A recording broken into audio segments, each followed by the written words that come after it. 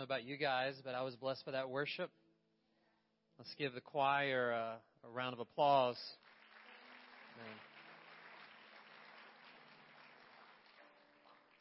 Today we're going to be in 1 Peter chapter number 1, and we do have an outline in your bulletin if you'd like to follow along with us.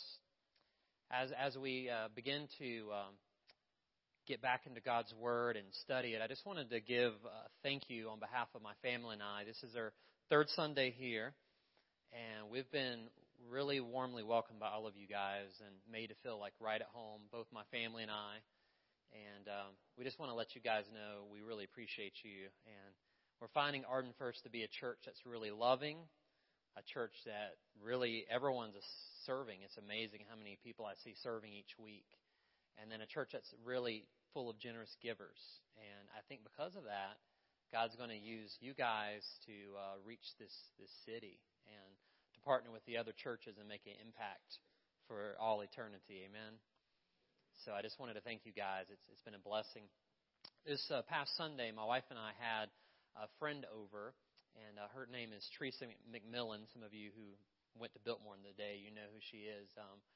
We were really challenged by her story. For the past 15 years, she's went to 40 different countries and shared the gospel with thousands upon thousands of people. Even in remotest parts that are very dangerous, like Iraq and Iran, places like where most Christians are scared to go into, she goes right in the middle of it. And she told a story about experiencing earthquakes and just going into the city the next day, unafraid, for the sake of the gospel. And as she was sharing after she left, my wife and I were like, man, I don't know about you, but I was under conviction that I really need to step up my passion and witness for Christ, because she's like us. She's in her 30s, but she, instead of getting married like many people, she's chose to live the prime of her life, the past 15 years, going from country to country to share the gospel. And I've just been blown away. So as we read in 1 Peter, we're going to talk about the greatest rescue mission. And the greatest rescue mission is something that's really special because it involves you. And just a way of review from last week, for those of you just joining us this Sunday, we just started 1 Peter. And there's a few major themes that stick out. And Tom, a few weeks ago, asked how many of you have ever heard a series through 1 Peter. And I think only one or two people in the congregation has heard it. And I'll tell you a few reasons why. One of the main themes in 1 Peter is suffering. How many of you like to hear about suffering? Nobody, right? That's not popular. A second major theme is holy living. And I grew up in a church where they emphasize holiness, but since then, I don't hear it very much in churches. On a positive note, 1 Peter talks about no matter how challenging life may be, God has a glorious future for you. So if you'll just keep on keeping on, trust in the Lord, He has a future prepared for you. It talks about submission, which is not a popular, but it basically represents that God is sovereign. And even if your employer you don't like, you can trust God that He's got a plan even in your job. And then the gospel is a predominant theme, that the gospel is the good news about Jesus Christ. And we got to get the message out because we have a world that needs to hear the gospel. So today we're going to be in 1 Peter chapter number 1, starting in verse 10. Before we read, let's go to the Lord in prayer. Dear Father, as we come before you and read your word, we pray that you would speak to our hearts. And God, I pray that this would not just be words from a stage, but this would be words from the Word of God, and that you would speak to our hearts. And God, I'm here not to present my opinion or my perspective, but I'm here to present the living words of God. So, Father, I pray that you would use me to share your word in a way that would honor the authorial intent of 1 Peter. So, Father, we give this message to you and pray that you would speak to our hearts. In Jesus' name, amen. All right, we're going to be in verse number 10. It says, of this salvation the prophets have inquired and searched carefully, who prophesied of the grace that would come to you, searching what manner of time the Spirit of Christ was in them, indicating when He testified beforehand the sufferings of Christ and the glories that would follow. So in other words, the prophets knew the what. They knew the Messiah would come. They just didn't know the when. And God revealed to them that they were searching and researching and proclaiming God's message. It wasn't for their sakes, but it was for your sake. And verse 12, to them it was revealed that not to themselves, but to us, they were ministering the things which have now been reported to you through those who preach the gospel, to you by the Holy Spirit sent from heaven, things which angels desire to look into. And that's kind of an interesting statement, that the gospel is so powerful and so amazing that even it sends angels in amazement at how someone could go from not living a life that pleases God to God changing their lives. Even angels desire to look into. Verse 13, it says, therefore, gird up the loins of your mind. Now, that's a phrase we don't often use today, but it comes from the ancient world where, men had long, dresses and, these robes around, and they would have to tuck them in their belt in order to run. So the idea is to, in your mind, to tie up the loose ends, to be focused. And it says, be sober and rest your hope fully upon the grace that is brought to you at the revelation of Jesus Christ. In other words, Jesus is coming back, and we've got to look at His coming and prepare ourselves. Verse 14, as obedient children, not conforming yourselves to the former lust, as in your ignorance, but as He which called you is holy, so be holy in all your conduct. Because it is written, be holy, because I am holy. So today's message on Holy Hope Part 2, we're going to talk about the greatest rescue mission. And the first point I want to bring to you is the rescue mission. God has a wonderful plan to rescue you. He has a wonderful plan to rescue you. In verses 10 and 11, it talks about this salvation that was brought to you. And this salvation was so amazing that the prophets searched and researched, and the people in the Old Testament inquired, when was the Messiah going to come? All of human history is divided into the cross event, when Jesus Christ came and He died on the cross. I mean, even when you write your check, you're writing after the year of our Lord. So I want you to think about the event that changed history. People before Jesus wanted to know when it would come. And it's so amazing when God does something that changes history forever. There's a story about good old Ed. And Ed is a guy that's interesting. He lives in Florida. And whenever he resided in Florida, people in that day would see him out as the sun was setting. He took a bucket of fish.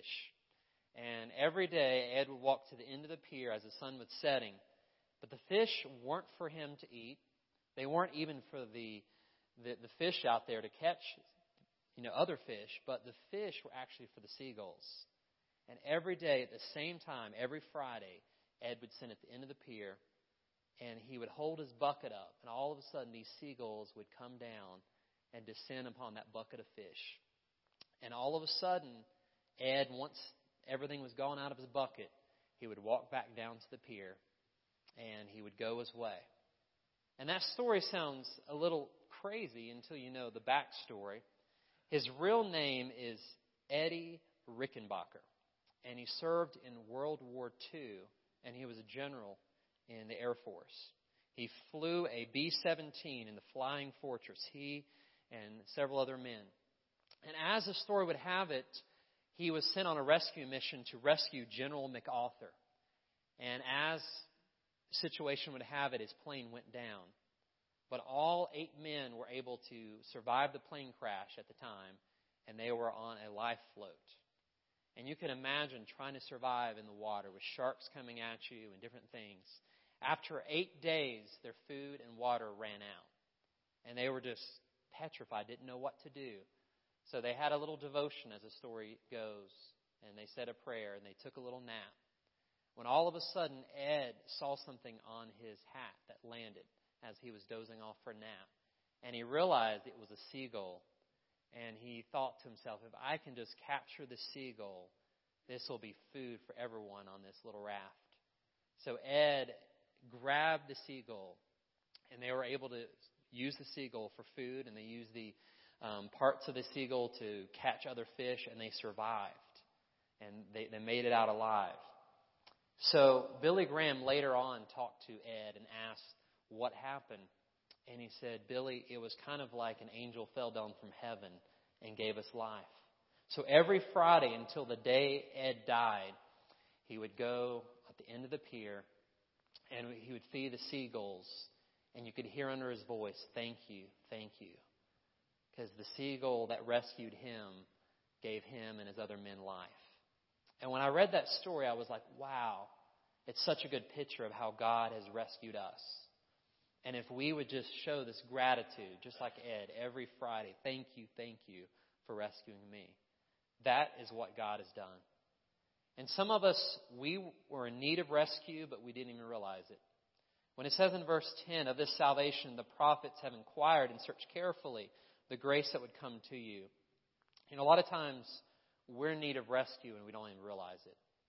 But God, even when we were unaware that we needed rescuing, He came for you. He was on a rescue mission for you. And the prophets of the Old Testament, they saw this vision. And I notice it's interesting, it says through the Holy Spirit.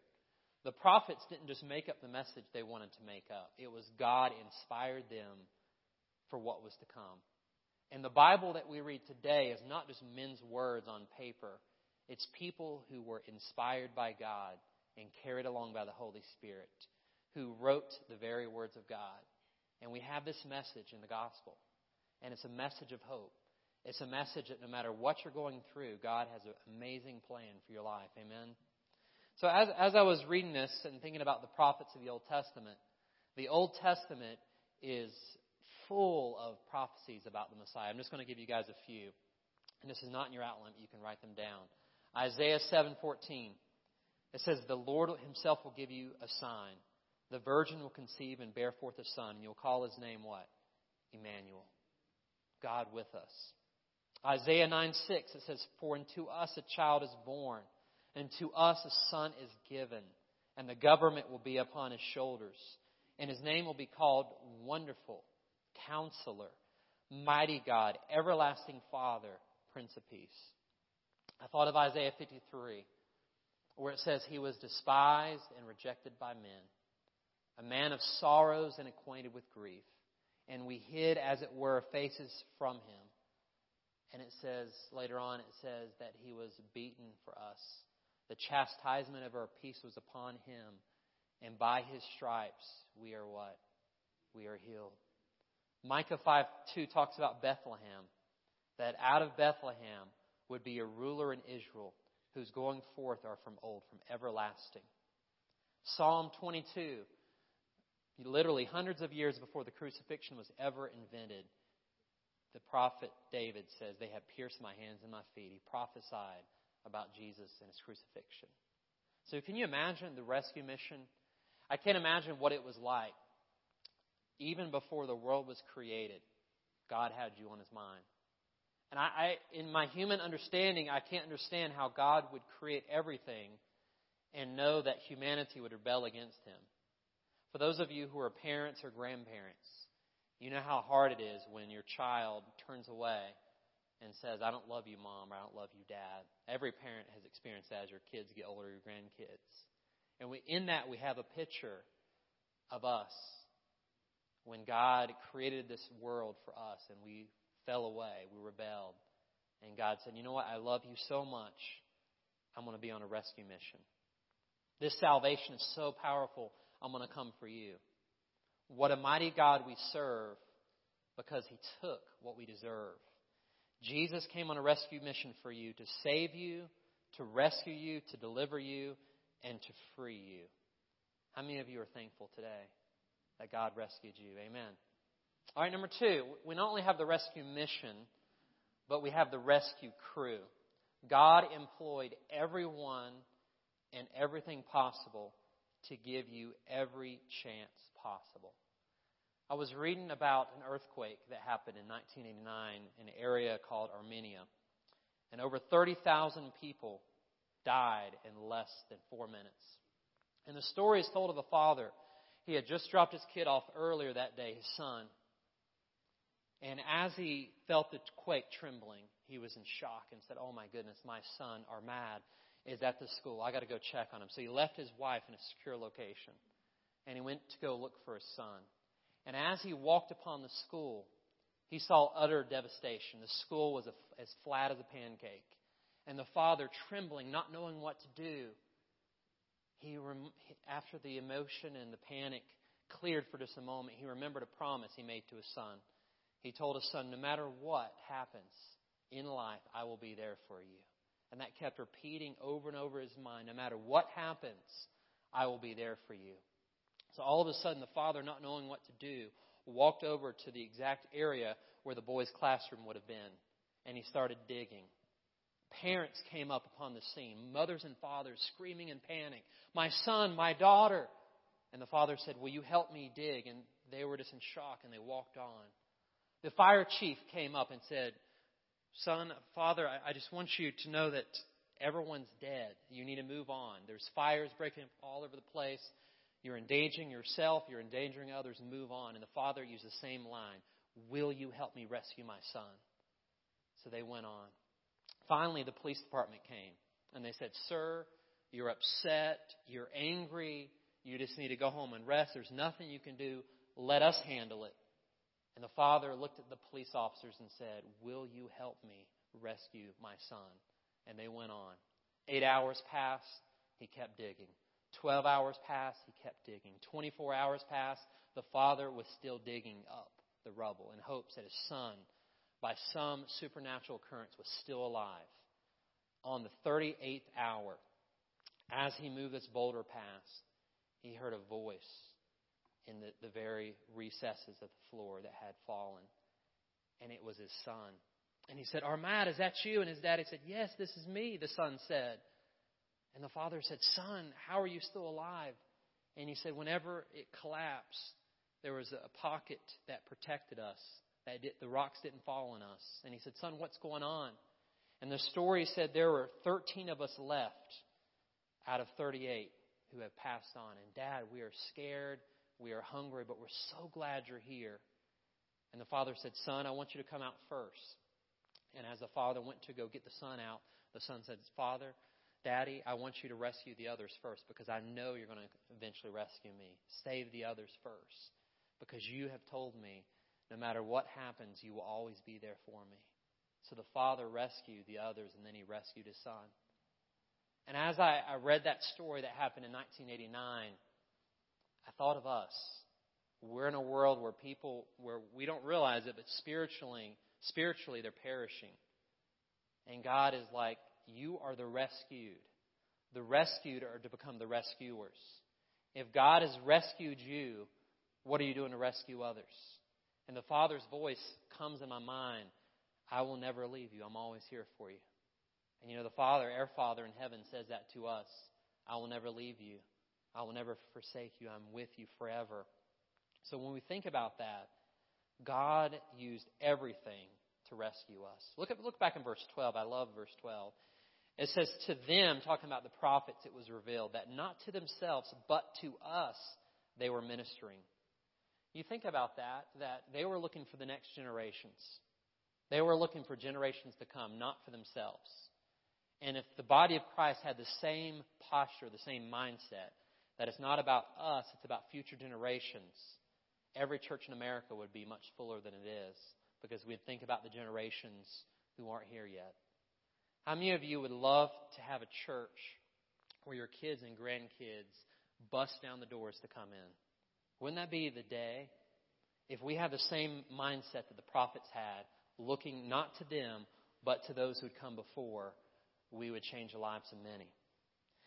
And the phrase where it says angels desire to look into this, the gospel, that people are being saved. See, the thing about angels is they're not saved like we are. I don't know why, but in God's grace, He chose to save us. And my father and I have often talked about why don't the angels have a second chance? The ones that rebelled with Lucifer, the devil, why don't they get a second chance?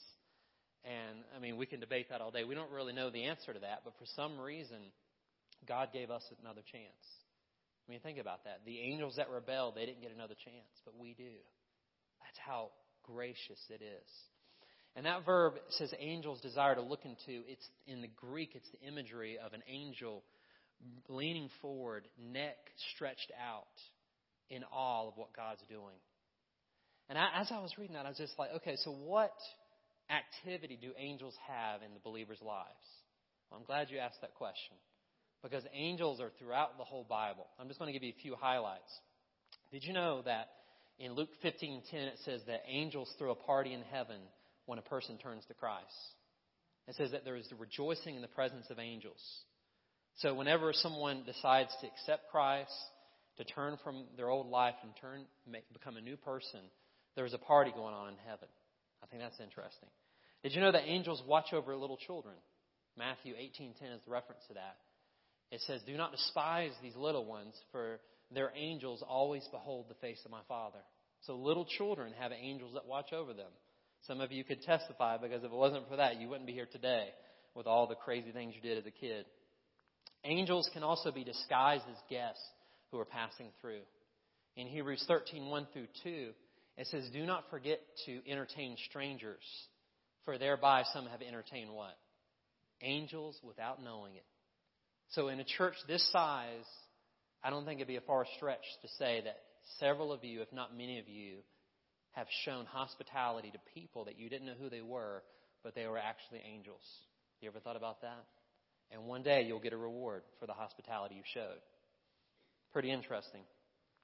We know that believers, according to Hebrews 1:14, I'm going to read this. It says, "Are not all angels ministering spirits sent to serve those who will inherit salvation?" So we know that believers have angels. So we know little children have angels. We know believers have angels. For those who are non-believers, we don't really know. It doesn't say, but we know children and believers have angels. So angels, as God sees your life change and your life transformed, angels are at awe with the transformation. I mean, it amazes me, that verse, angels look into these things. So whenever God changes your life, it doesn't just create a ripple effect in your life. It affects those around you. It even affects people in heaven. Angels looking on at what God's doing. To me, that's just like, wow. So no matter what you've done, I want you to think about this beauty. God sent His Son to die for you. He sent the Holy Spirit to live inside of you. And the angels are at His command to protect you as the Lord wills. That's beautiful. So we have the rescue mission and we have the rescue crew. God has employed everyone and everything possible to give you every chance possible. It's my personal belief that because Jesus died for the whole world, He wants the whole world to come to Him. And He's given everyone chance after chance after chance. But it's up to us to respond. Finally, we have the response. If God is on this rescue mission, we talk about this salvation that's so amazing, this great grace that's mind-boggling that even angels desire to look into it. What's my response and what's your response? If you look at verse 13, it has a therefore. And if any of you have been in church any period of time, you ask, what is the therefore? Therefore. Because of this great grace, here's my response. It says, gird up the loins of your mind. In other words, be focused. Don't let your mind be a playground. Some of you, your mind is like a playground where thoughts are all over the place. Satan is tempting you. People are discouraging you, and you're allowing your mind to be a playground for the enemy. Someone once said, I believe it was Martin Luther, you cannot stop a bird from flying above your head, but you can stop it from building a nest in your hair. In other words, Christian, because a thought comes to your mind doesn't mean it's yours. It means it's a temptation. It doesn't mean you yield to it. As a young man growing up, I had the hardest time. I was trying to live for the Lord, but I still had thoughts that were negative and thoughts that were ungodly. And still to this day, those thoughts come through. And I'm just like, someone once explained to me, Timothy, we all have temptations, but don't claim like it's yours. If you know that's not you, you kick it out. It's just it's a fiery arrow from the enemy that you just say, get behind me, Satan. You take those thoughts captive. So the Bible says, gird up the loins of your mind. In other words, don't let your mind be like a noodle. Be focused. Don't let it be a playground. It says, and rest your hope fully upon the grace that is to be brought to you at the revelation of Jesus Christ. You may not realize it, and I may not realize it, but you and I need grace each and every day. If it's not for the grace of God, we won't be victorious throughout the day. So if you're having a really hard time now, there's a verse in James that says, but He gives more grace. So ask God to help you. Ask God to give you the grace that you need. And it says, as obedient children, not conforming yourselves to the former lust as in your ignorance. So in other words, you used to live a certain way. But when you came to Jesus, you changed the way you live.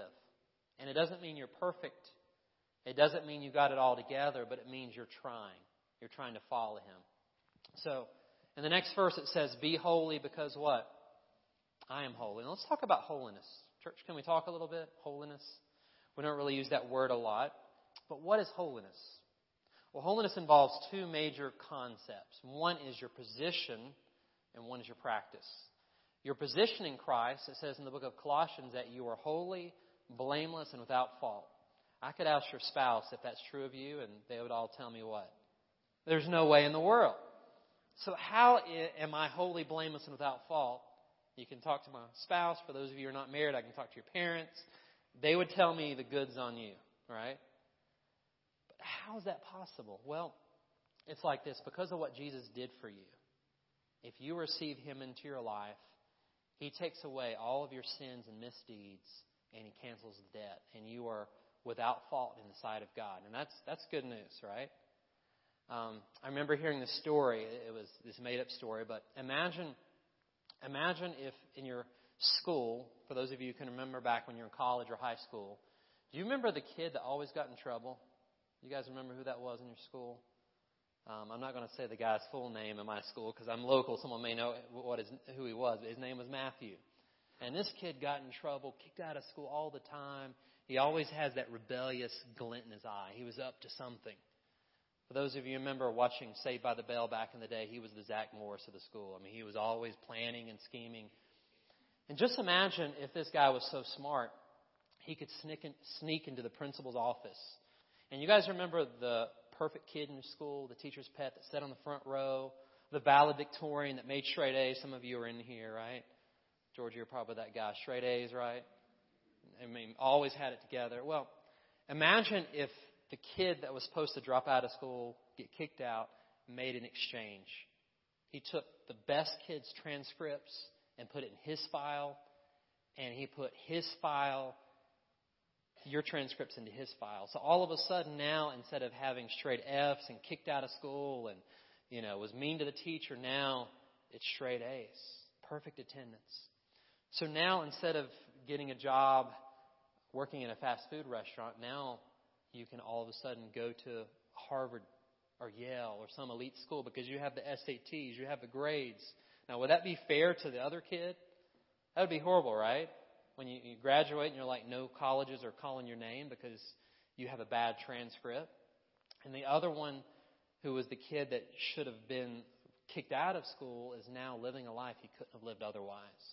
And that's the picture of the gospel. Jesus lived this perfect life that we couldn't live. He never made a mistake. He never said a curse word. He never had ungodly anger. He never did anything wrong. And all of a sudden, if you place your faith in Him, what happens in the heavenlies is God takes your transcript and my transcript, takes it out of the file, He nails it to the cross, and He puts Jesus' perfect transcripts in your folder. So every time God looks at that, He sees pure, blameless, without fault. Now that's positional holiness. Now we have the second type of holiness, which is practical, your daily lifestyle. So the whole process of growing in your Christian walk is becoming what you already are. You are positionally this way, and God's asking you to become this way in your daily lifestyle. Now, is it easy? Is it easy to live a Christian lifestyle in this world? Someone tell me, no, it's hard. But you know what? If you allow God's grace to live through you, this great grace we're talking about, God will give you the grace to become what you already are. You are this way positionally, and God will help you to become this in your daily lifestyle. And it's a lifelong process. And we will never get perfect until we get perfected by God in heaven. So I want you guys to think about that. As He who called you is holy, so be holy in all that you do.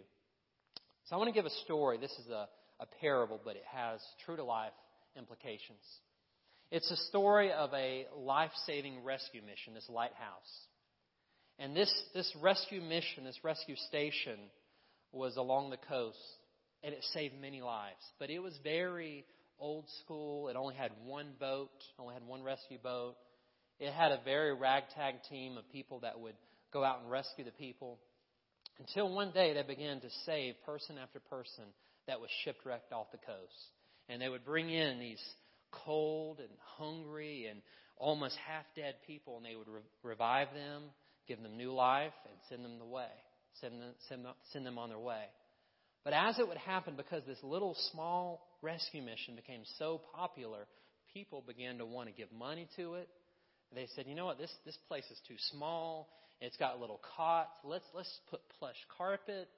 Let's give great beds. So whenever we rescue someone, they have a nice place to stay. So people would give money.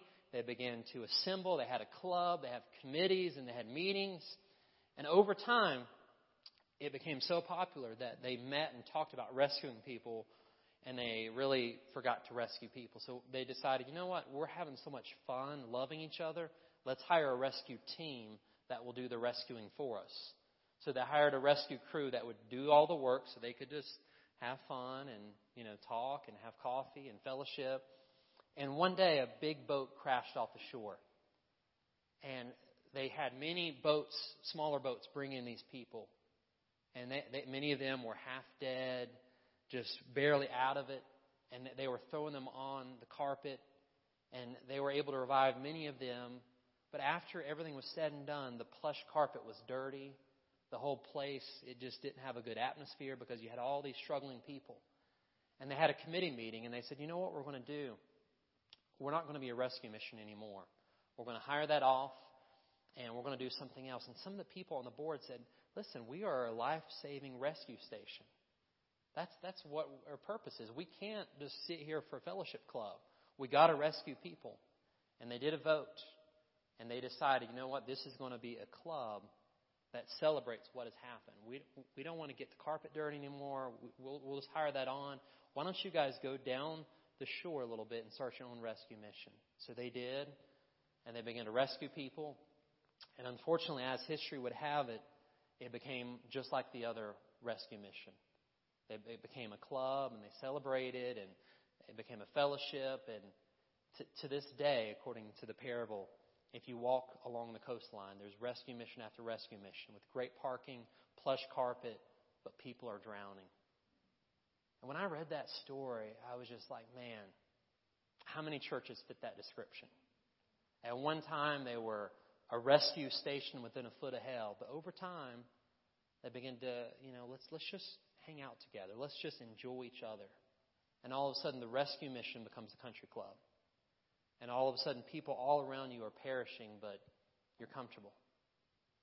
The good thing about Arden First is we're not that way. And as long as God allows me to be the pastor here, we're going to be a rescue mission within a foot of hell. And we may have people that come in that don't smell right, don't look right, but that doesn't matter. Because we're not a showcase for saints. We are a hospital for sinners. Amen.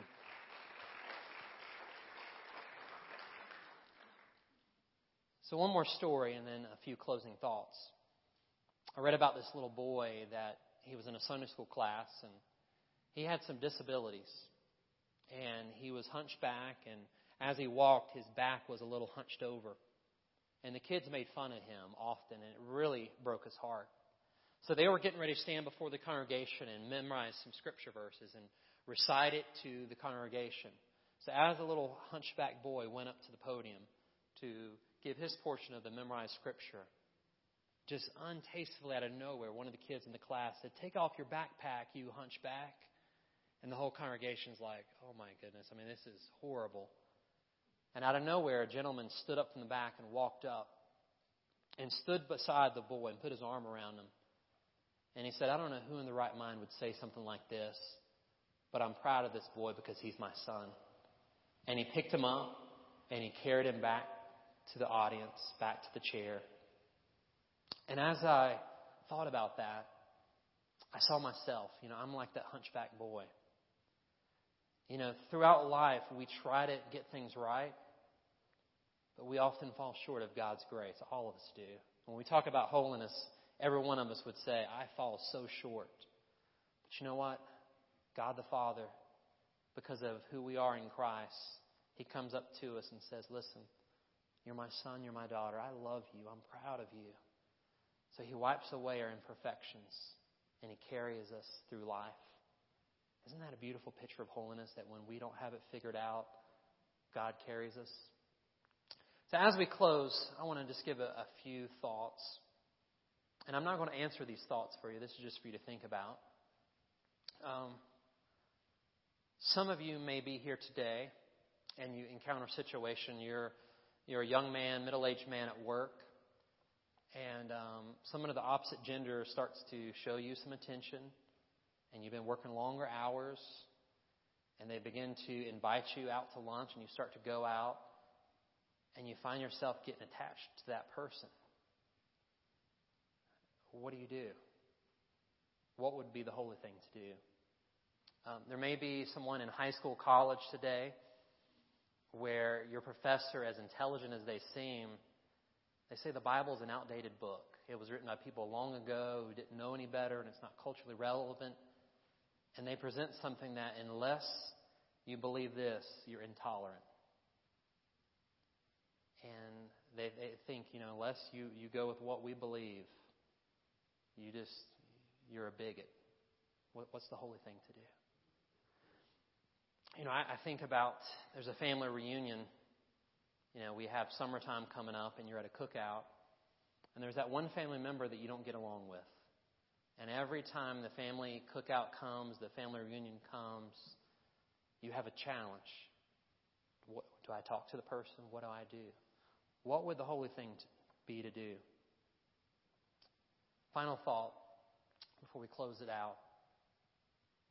Some of you ladies go out to dinner with some of your girlfriends and you have the ladies' night out and it's fun. When all of a sudden, one of your best friends starts trashing their spouse. And out of nowhere, all the other ladies jump in talking about how they're unhappy in their marriages. And all of a sudden you hear about divorce and that comes up. And what should I do? And you sit there silent. What would be the holy thing to do? These are all tough questions. So your take-home thought is God rescued you to give you a new life with a new perspective. The rescued become the rescuers. So here's your challenge. Think about one person this week that needs rescuing. They may not even know it, but how can you show the love of Christ to them in a tangible way? Maybe it's taking them out to coffee. Maybe it's calling them up on the phone and saying, I thought about you this week. So that's your challenge this week. Think about one person that desperately need the love and the grace of God. So as we close in a minute, we're going to have a hymn of response. And myself and some others will be at the front. If you have a need you want to pray about, we'll be here to pray for you. But I just want to leave you with this thought. That God loves you so much. And He's so crazy about you. And it's so amazing, the grace, that even angels are trying to figure it out. So if they can't figure it out, surely we can't figure out how amazing and extravagant is His love and His grace for us. The rescued become the rescuers. Let's pray. Father, Your word is powerful. Please help us to follow You and to honor You in all things. Father, right now as we have this final hymn of response, I pray that if there be one here today that needs rescuing, that You would just speak to their hearts. I pray if there be someone here that doesn't know You, God, that they would turn to You. And Father, for those of us who have gotten comfortable in our plush carpet and padded pews, help us to realize all this is great, but help us not to lose our mission. We're not a showcase for saints, but we're a hospital for sinners.